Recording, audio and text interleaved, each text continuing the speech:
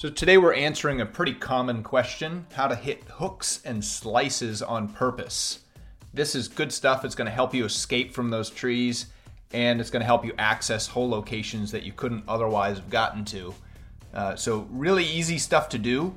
We're gonna show you how to practice and how to learn how much curve you can expect with some basic changes in your setup. We're not touching your swing today, so real fun stuff, guys. This is the Golf Essentials Podcast with Casey Bork. So I got a new microphone. It's got they call it the dead cat on the top, and you'll hear why in a couple episodes. I'm gonna launch a golf clinic that I was at, and it was a little bit windy. So I said to myself, if I'm gonna do this thing, I might as well get some real equipment. So thanks to my friend Craig Katilnik, who has recommended, and so loving the new system now. So today I want to address a question that comes up pretty often, and it has to do with working the ball. And when we say working the ball, that means hitting hooks and slices on purpose. And the tricky part with that, I guess the simple thing to think about is it's really easy to hit a slice. You just set up with the club face open and make your normal swing, and the ball will start right and it'll slice even further right.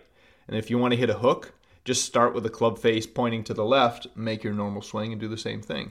So the tricky part is calibrating that. And I'm a big believer in, especially when you get out nervous and if you're playing more competitively, it's awfully nice to have an idea of how much it's going to curve so that you can actually try to gain some accuracy with where the ball's ending up. And, unfortunately, my friends, that takes just a little bit of practice. I know that's the thing that nobody wants to hear. But the good news is it's not real hard work. It's probably one afternoon on the range for an hour or so, or even less, and you're going to have a really good idea. So the first thing that I would do is consider having sort of benchmarks in terms of how much you're opening or closing the club face. So when I say that we open, or let's say we're going to try to hit a slice. If we open the club face, you need to know how much is open. Are you opening it just 3 degrees, or are you opening it, 45 degrees? And what is the amount of curve that you're going to see as a result? So for all of your clubs, and I recommend experimenting going through your entire bag, because the amount that the ball is going to curve on you is influenced by the face angle of the club. So your flatter, sort of less lofted clubs like the driver or a 1-iron, if you're crazy enough to be carrying one, is going to curve a lot more than your sand wedge. Okay? So when you're practicing, we want to go through the bag and experiment with all the clubs. But with any of your clubs, I know that we don't normally play the ball in the middle of our stance with many of our clubs, right? We move the ball forward with our driver and everything. But in terms of benchmarking how much we're going to open or close the club, let's at least position the club right in the middle of our stance so that, it's equidistant from your left foot and your right foot. And the benchmarks I like to use is pointing the grooves of the club either at my left toe or my right toe. So you're effectively rotating the club the same number of degrees in either of the directions, and that's going to be your benchmark. Down the road, you can refine that, and you can say, okay, I'm going to rotate it half the distance. If you don't need as much curve, I'm going to rotate half the distance to my toe, or 3/4, or 1.5 the distance to have a big curve, that sort of thing. But starting out, just rotating to your toes is a really good benchmark. And you've got to do it from the middle of your stance. Otherwise, driver is played off the front foot. You're barely rotating it for a slice, and you're shutting it way down for a hook because the right foot is further away. So just go with that easy one. And so that's what we're going to do. And when we do this, we rotate the club and then take our grip.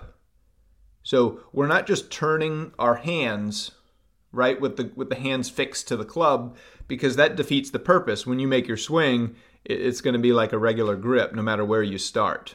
So we have to turn the club in our hands so that when we're making our normal setup, and we're not changing our setup at all, which is really cool. You could just keep doing what you're doing, and everybody's swing is a little bit different, so you just have to work on that. So we're going to turn the club in our hands so that, and let's start out with a club that's easy to hit, like a 7-iron or something, just for starters. And when you get on the driving range, lay down an alignment stick and aim it very precisely at a flag or a target that's in the middle of the range. And we do it in the middle of the range because we're going to hit them both ways. It's going to hook and we're going to slice.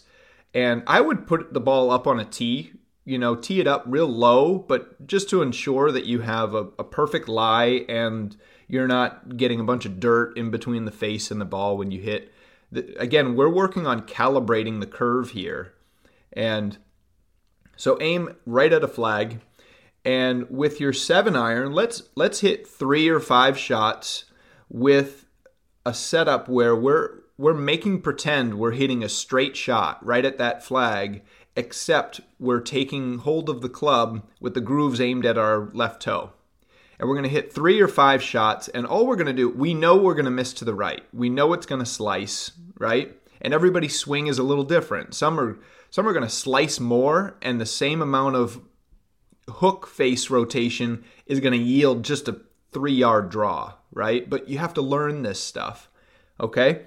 So grooves aimed at our left toe. We're going to make 3 or 5 swings and just make a note as to how the ball flies. It's going to probably go higher. It's probably going to go shorter because we're adding loft, and it's going to curve to the right, okay? Mental notes, or you can start writing stuff down, like roughly how far to the right the ball is landing. Okay? Now, the cool part is when we get on the golf course, you can take that angle that we've noticed. Let's say the ball ends up 15 yards to the right of the flag, in most cases on average. Then we just transpose that angle, and that's how far to the left that we have to aim in order to have the ball end up at the flag. But we're not doing that yet. Okay, so with the 7-iron still in hand, we're going to go back and we're going to rotate the face so that the grooves of the club are pointed at our right toe. And then we're going to hit some shots and we're going to watch some hooks. Okay, people watching you on the range are going to think you're hitting it all over the place, but who cares? Okay, so that's what we're going to do. We're going to calibrate the hook and the slice. Make a note. It may not be balanced, right? If you've got a swing that comes across the ball in some way, it may not be balanced, but when you hook the ball, it's probably going to go lower. It's probably going to go longer, right? And when the ball hits, it's going to run out. It's going to chase, especially with your longer clubs. Okay, so this is all really valuable information. So watch the ball all the way until it lands, and that's going to be really, really valuable information.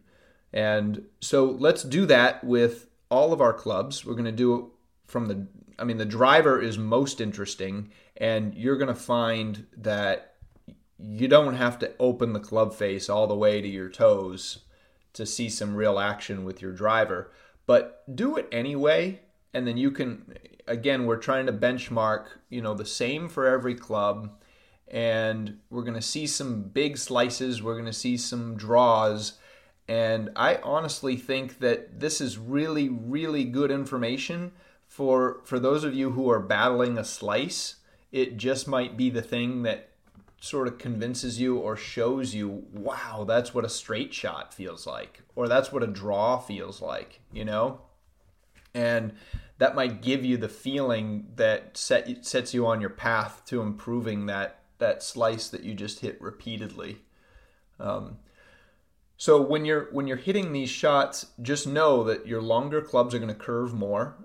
Your shorter clubs are going to do a lot less. So club face angle has less of an influence on where the ball goes with your shorter clubs.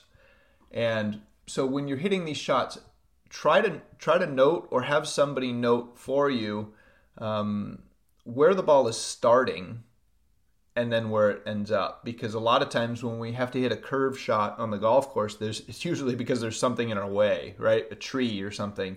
And I know that when we set up with the club face open, I call it the 50-50 rule. Let's say if we generally would set up with the club face pointed at the target where we want the ball to end up, okay? And from there, if you're standing behind the ball, we see the target line, then we imagine where we want the ball to start. Okay, let's say it's got to start in a certain direction to get around a tree. Take that distance, right, the distance from the target line to where you need it to start, and double it, right? Let's say you're hitting a cut, you need it to start 10 yards left, but we need to swing the club 20 yards to the left in order to get it to start 10 yards left. Okay? So it's going to be really valuable information if you have a clue as to how that goes, because a lot of you are hitting it in the trees a lot, and this is going to be helpful for your escapes. And when you get real good, it's going to helpful access flag locations that you may not otherwise have access to, right? If you love to hit a draw, you get that back right hole location, really tough for you to get at. So this is going to be really valuable information. I would do this, weekly for a while. It's just a really good practice routine to learn about what kind of shots you're able to hit with these minor adjustments. So benchmark your cuts and draws, and do half the distances as well from to your toes, and you're going to find that you can hit almost any shot in the bag with a little bit of practice. Hope that helps, guys. Hey, if you like my stuff, guys, be sure to subscribe, share it with your buddies, and shoot me any questions you have. I'll be sure to do my best to tackle it in my next episode. Thanks, guys.